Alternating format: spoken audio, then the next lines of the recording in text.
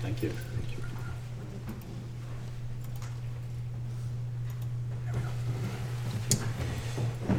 Good morning, everybody, and thank you for the post-NCAA early rising that everybody did this morning.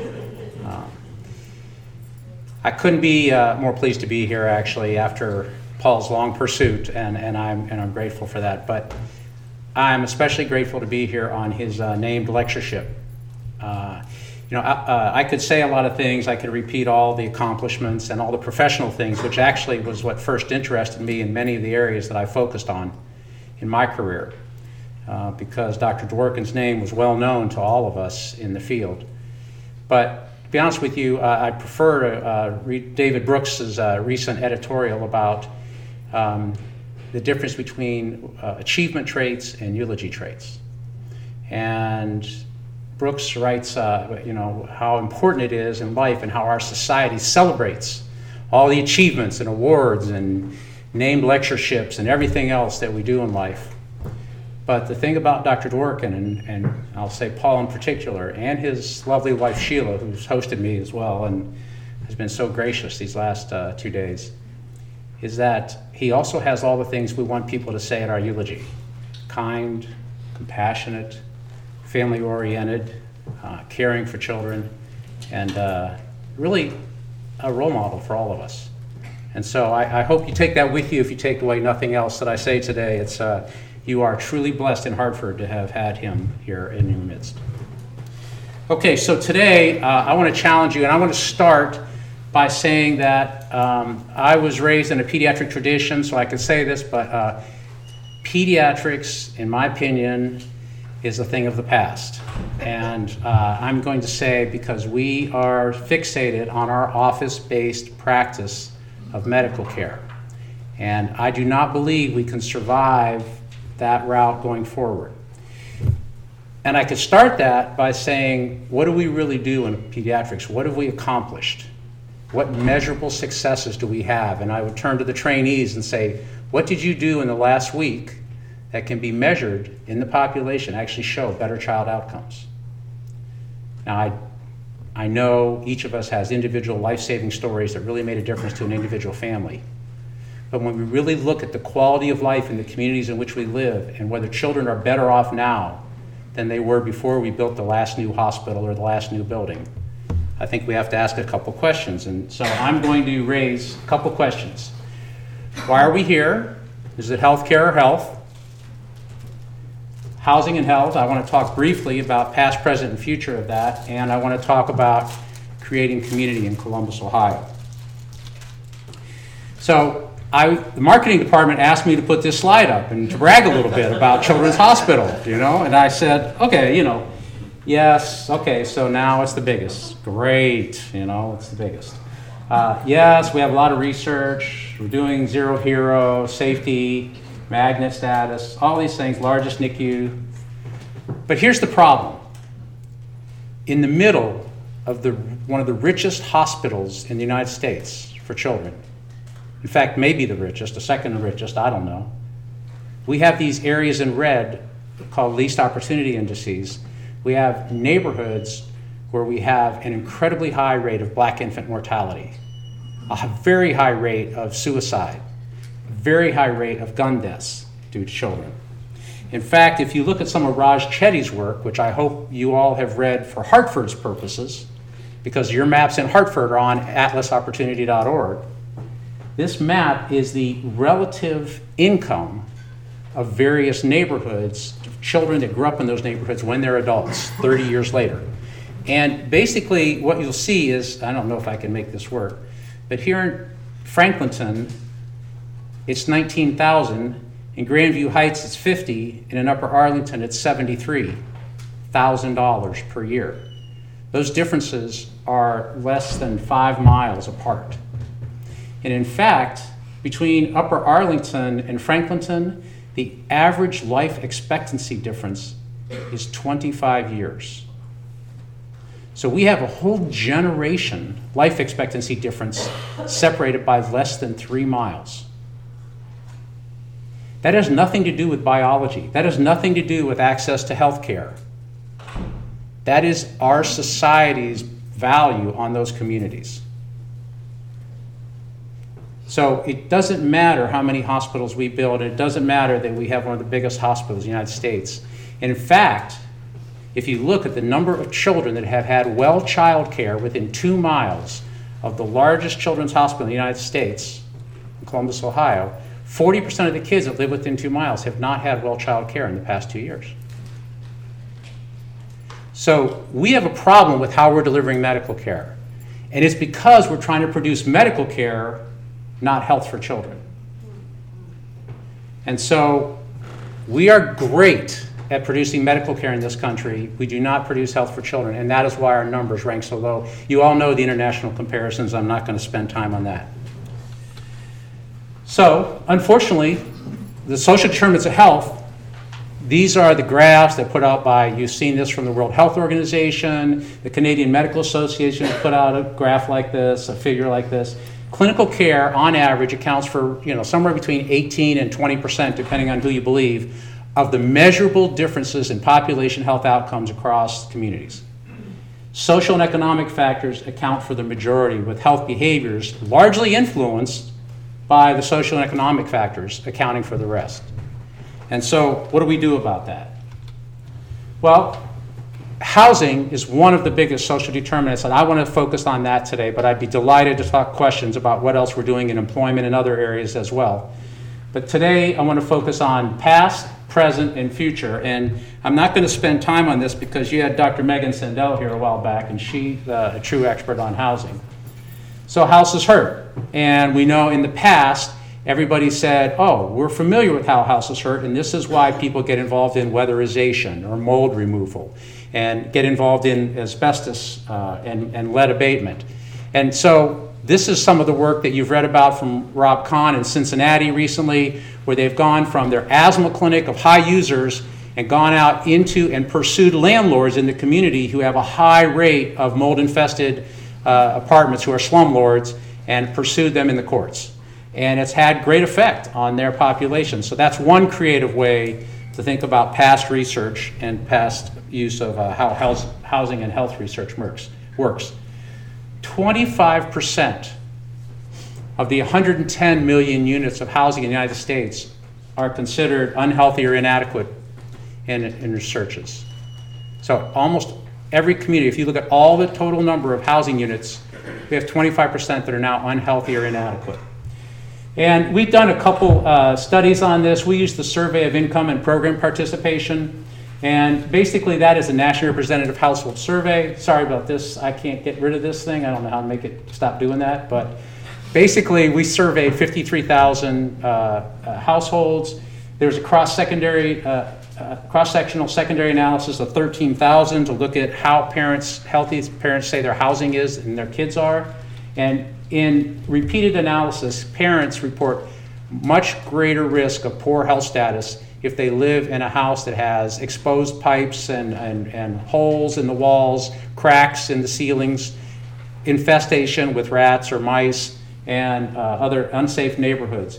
And this is replicated if you look at high medical utilization, or you look at hospitalization. Parents are much more likely to report these things when they live in this inadequate or insufficient housing. And these are other ways that houses hurts children. And I'm not going to go through these because this is the old literature.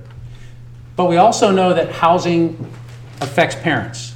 And this is what Hartford is known for, is focus on parenting and young families at risk. But it doesn't matter how much we train parents to be great parents if they're depressed, anxious, if they have to work 2 jobs to try to stay in housing, if they're cost burdened by having more than 30% of their income going to rent and other things, and if they have decreased social connections because they live in the kind of housing that places people at high risk and makes people stay inside.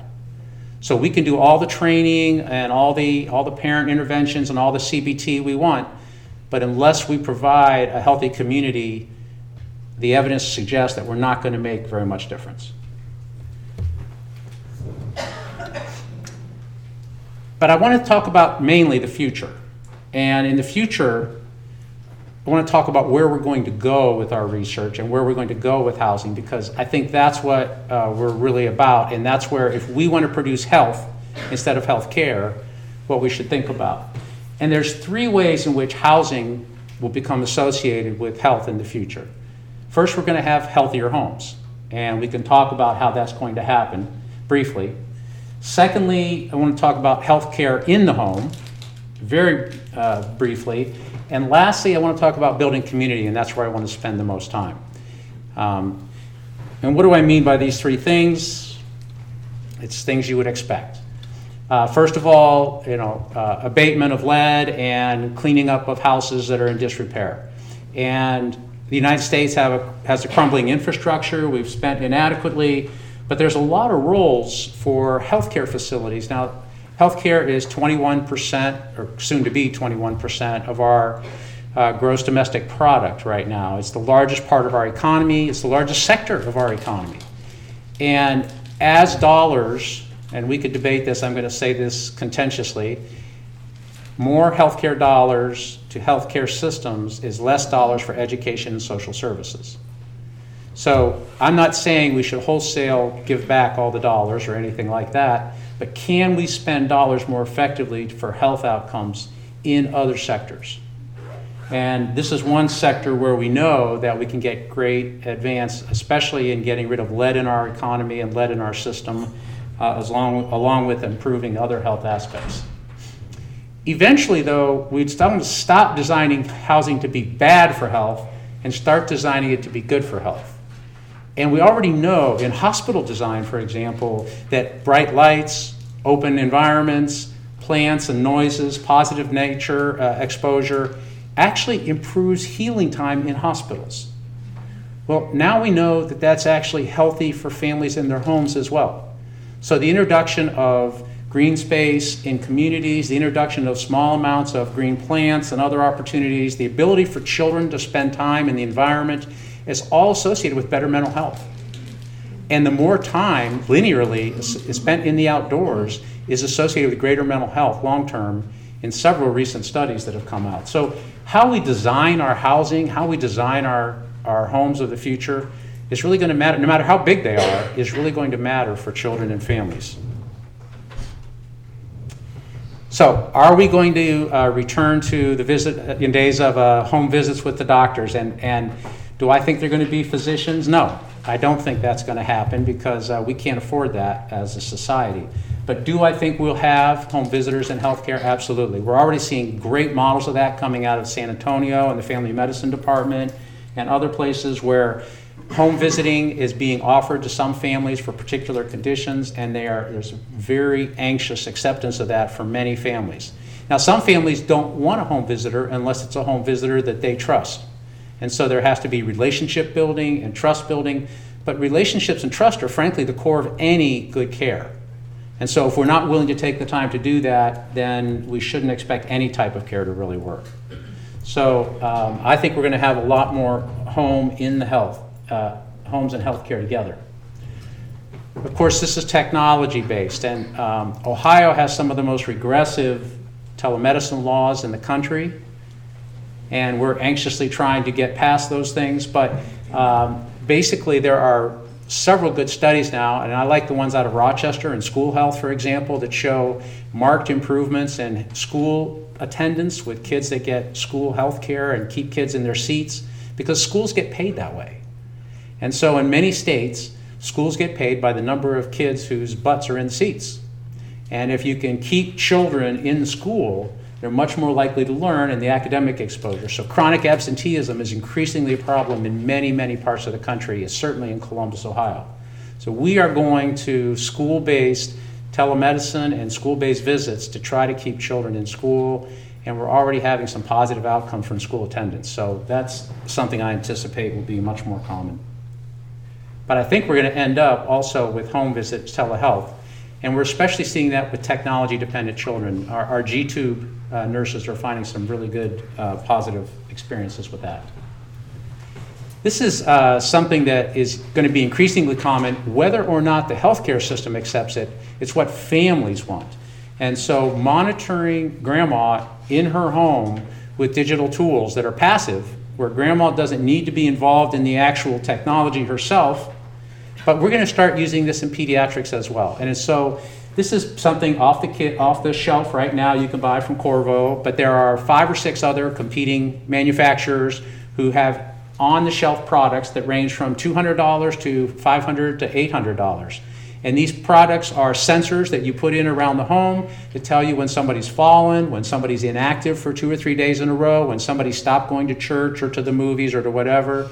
And we now also have the similar things for cell phones. So David Moore at Northwestern has put a cell phone tool kit together, and it monitors whether adolescents who are suicidal have stopped making phone calls to their friends, have stopped getting on certain apps for social media, or have started saying things on those that are concerning, such as use of the word, I'm afraid, I'm scared, or I might hurt myself.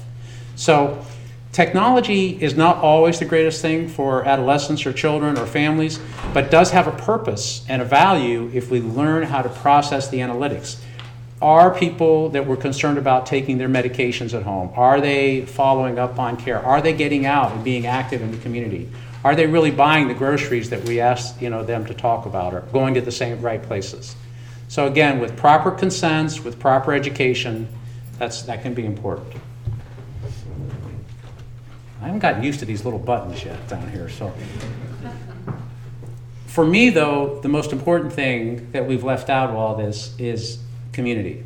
So the American healthcare system has focused on the patient as the unit of intervention without considering that for children and adolescents, how environmentally, contextually dependent they are.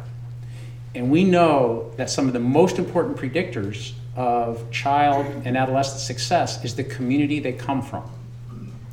And so what happens in communities that go at risk, even among poor communities that are equally poor?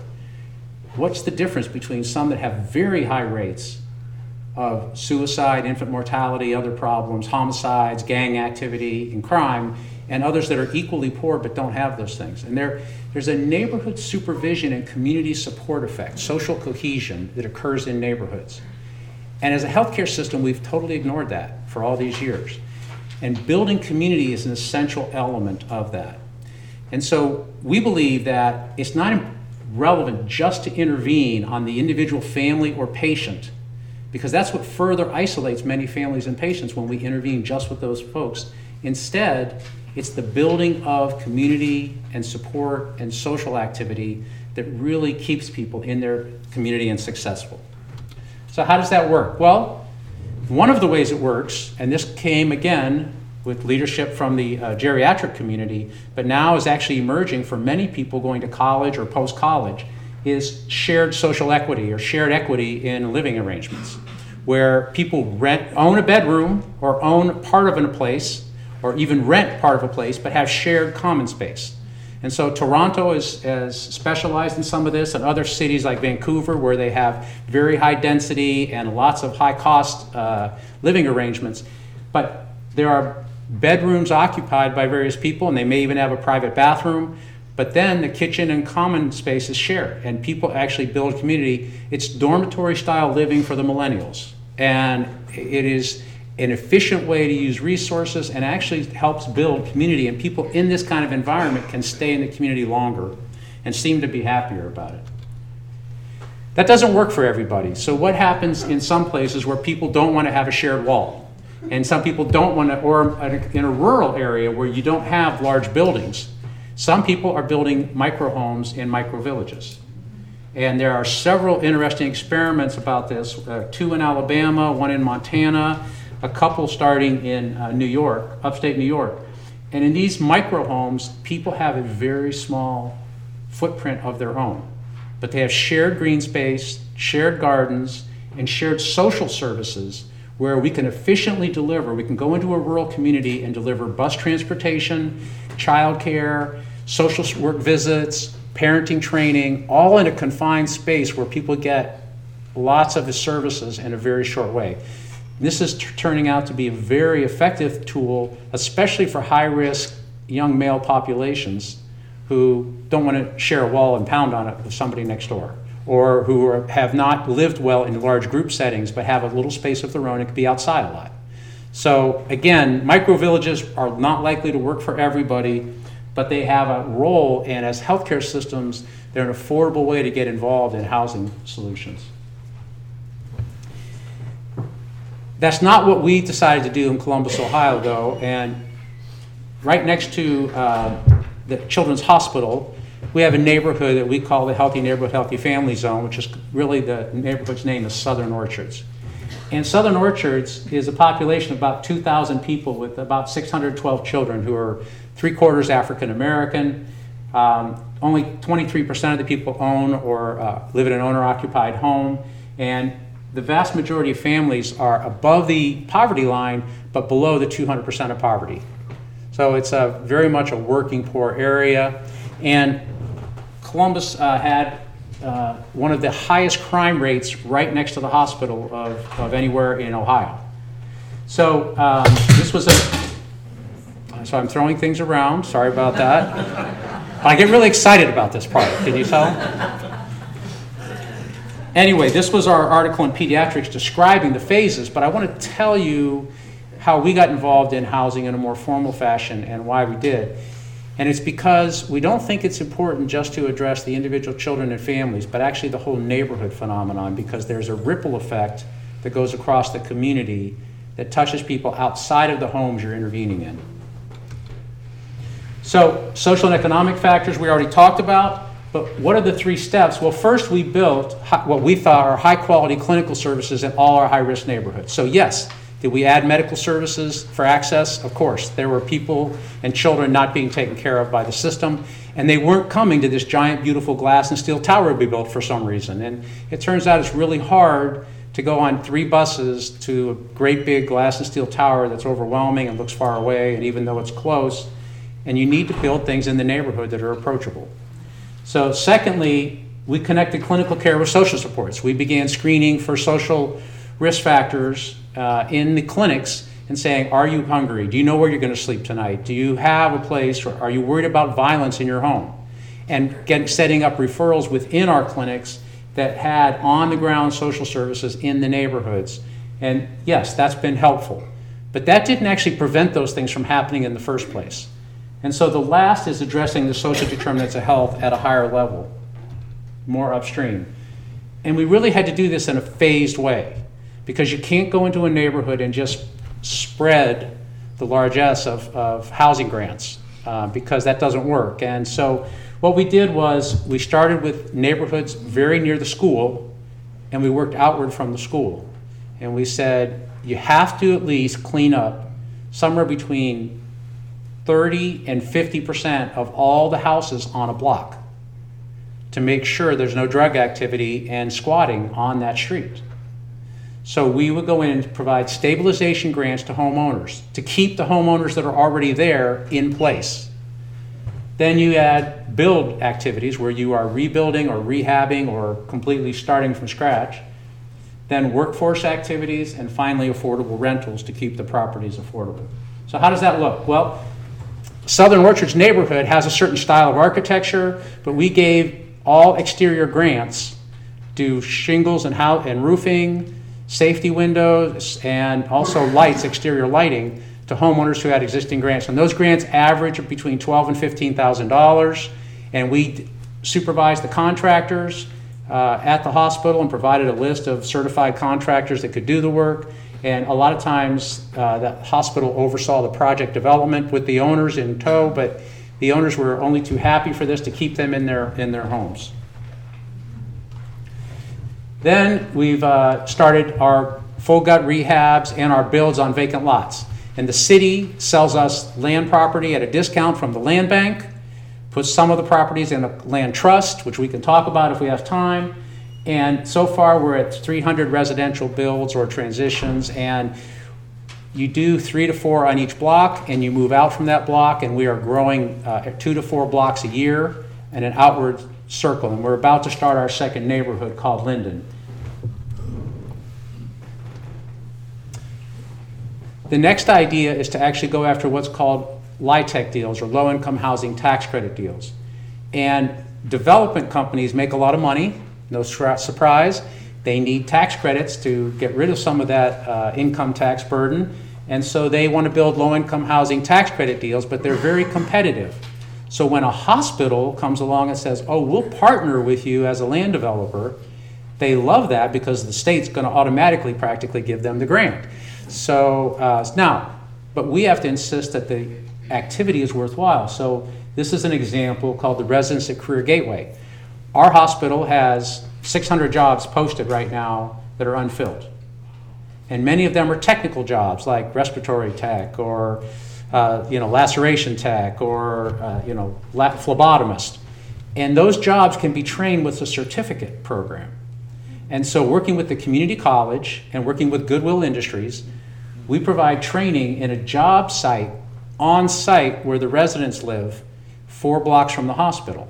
So they can walk to work once they do their training, get their certificate program, and then come and get a job and stay in their residences after they've had their training. So it serves a hospital need as an employer. It cleans up the neighborhood, provides affordable living for people who are coming in at entry-level jobs, and it also offers workforce development. And this week we were able to announce that we've gone to a livable wage at $15 an hour for all employees. So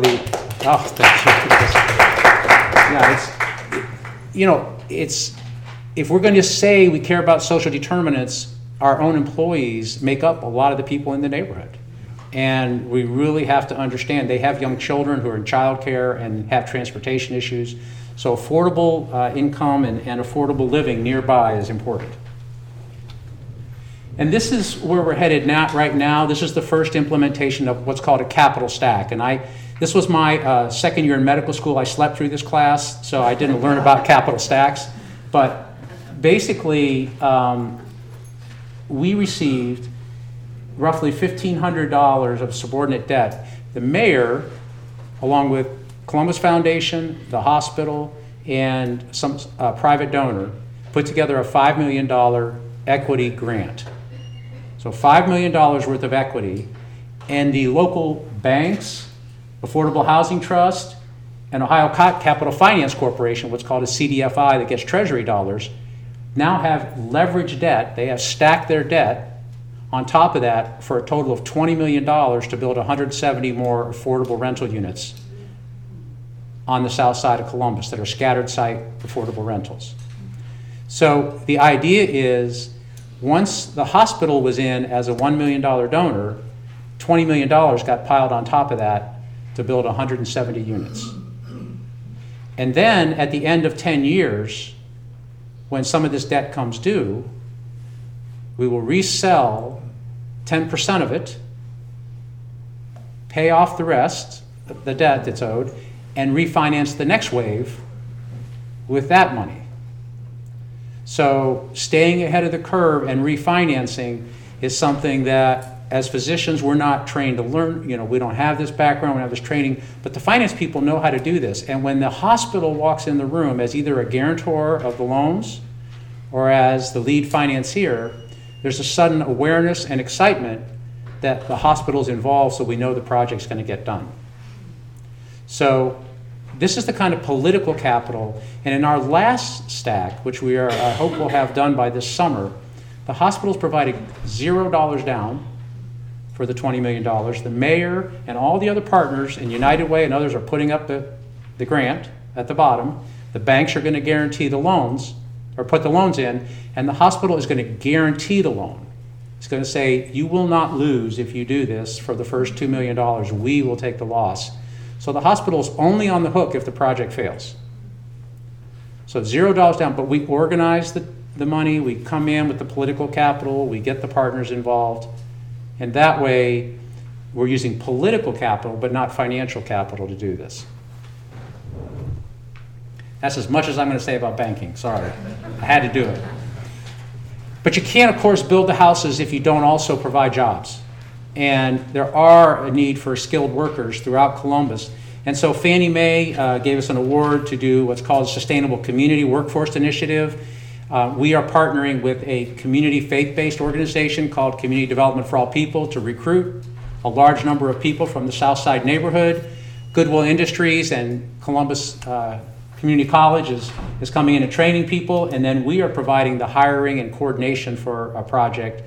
So people coming into our affordable rentals can now also get job trained at our career development site. And our latest grant, or hopefully project, is a low-income housing tax credit deal to provide childcare in a building right next to our training site. So they have childcare while they're in job training. So families need comprehensive services, and we've underinvested in these communities for so long. There are tools and techniques out there that hospitals can employ by engaging the right people in the community. So this is how many dollars that are currently in way. We've finished $41 million of construction, 22 million more underway, and 20 million more in negotiations. These numbers sound large, but it's still, Columbus has a 50,000 unit shortage of housing, affordable housing right now. We are going to be adding 1,000 to that on the south side. It's a huge investment, it's a great idea, and it's important, but it's not enough. Every hospital has to get more involved. This is the vacancy rate in our neighborhood versus the other neighborhoods around us and what's happened over time. And you could just see that the vacancy rate in Columbus, when it was in 2009, it was here, it was considered the highest vacancy rate in central Ohio, and it was the site of a lot of the drug and gang activity for the city. This is the perceptions of the neighbors. So we've been surveying the neighbors for the last 3 years, and increasingly they are more than satisfied about being a member of the neighborhood. They feel like they belong, feel like there's more and more positive influence. It's a good change in the community. This is just a survey we do door to door. So overall, the neighbors are getting more and more satisfied with living there. And compared ED visits, in the red is the northeast, south side is in the blue, and inpatient days, relatively speaking, have gotten better in our neighborhood compared to the other neighborhoods, although we have a propensity score paper that I hope will be coming out soon, which compares to 3 other neighborhoods soon. So I actually want to tie this up, not letting you ask questions, but I want to ask questions. So I have a few questions, and what can hospitals bring to the table? Sometimes it's money. Other times it's not money, but it's politics. It's knowledge of what's good for kids. It's a measurement system that allows us to tell whether we're having an effect. Sometimes it's political capital. Sometimes it's relationships with politicians or bankers or anybody else. So hospitals have many, many different hats to wear in this. Sometimes it's as an employer. Will we be an interloper when we go into these conversations? Of course we will, but actually we found that people have welcomed us with open arms if we go in with humility and if we go in with the goal of helping children and families, because that's what they're trying to do. Secondly, I really want to ask you if it's ethical to stay in our clinics.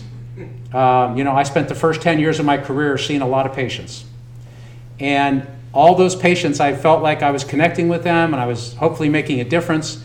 But a visit every other month or a visit twice a year or a visit, what do those mean? And were those families going home to something where they were 7 days a week, 24 hours a day, living in a community that was very, very challenging? And I knew that wasn't right, but I didn't know what to do about it. I think we have more information about what to do about it. So is it really ethical to stay in our clinics and not act? And then maybe most importantly, how healthy are your children?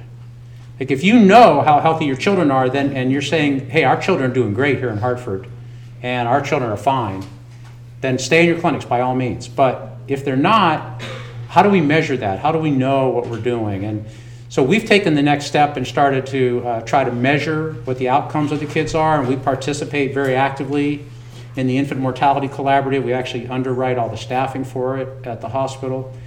But we know that if we don't do this housing, if we don't do our employment work, there's some other employment work we could talk about, and with the school work that we're doing, then we're really not going to have a long-term effect because our clinical services are never going to get us to where we want to be. So those are my questions for you. I hope you have good argumentative answers for me, and thank you.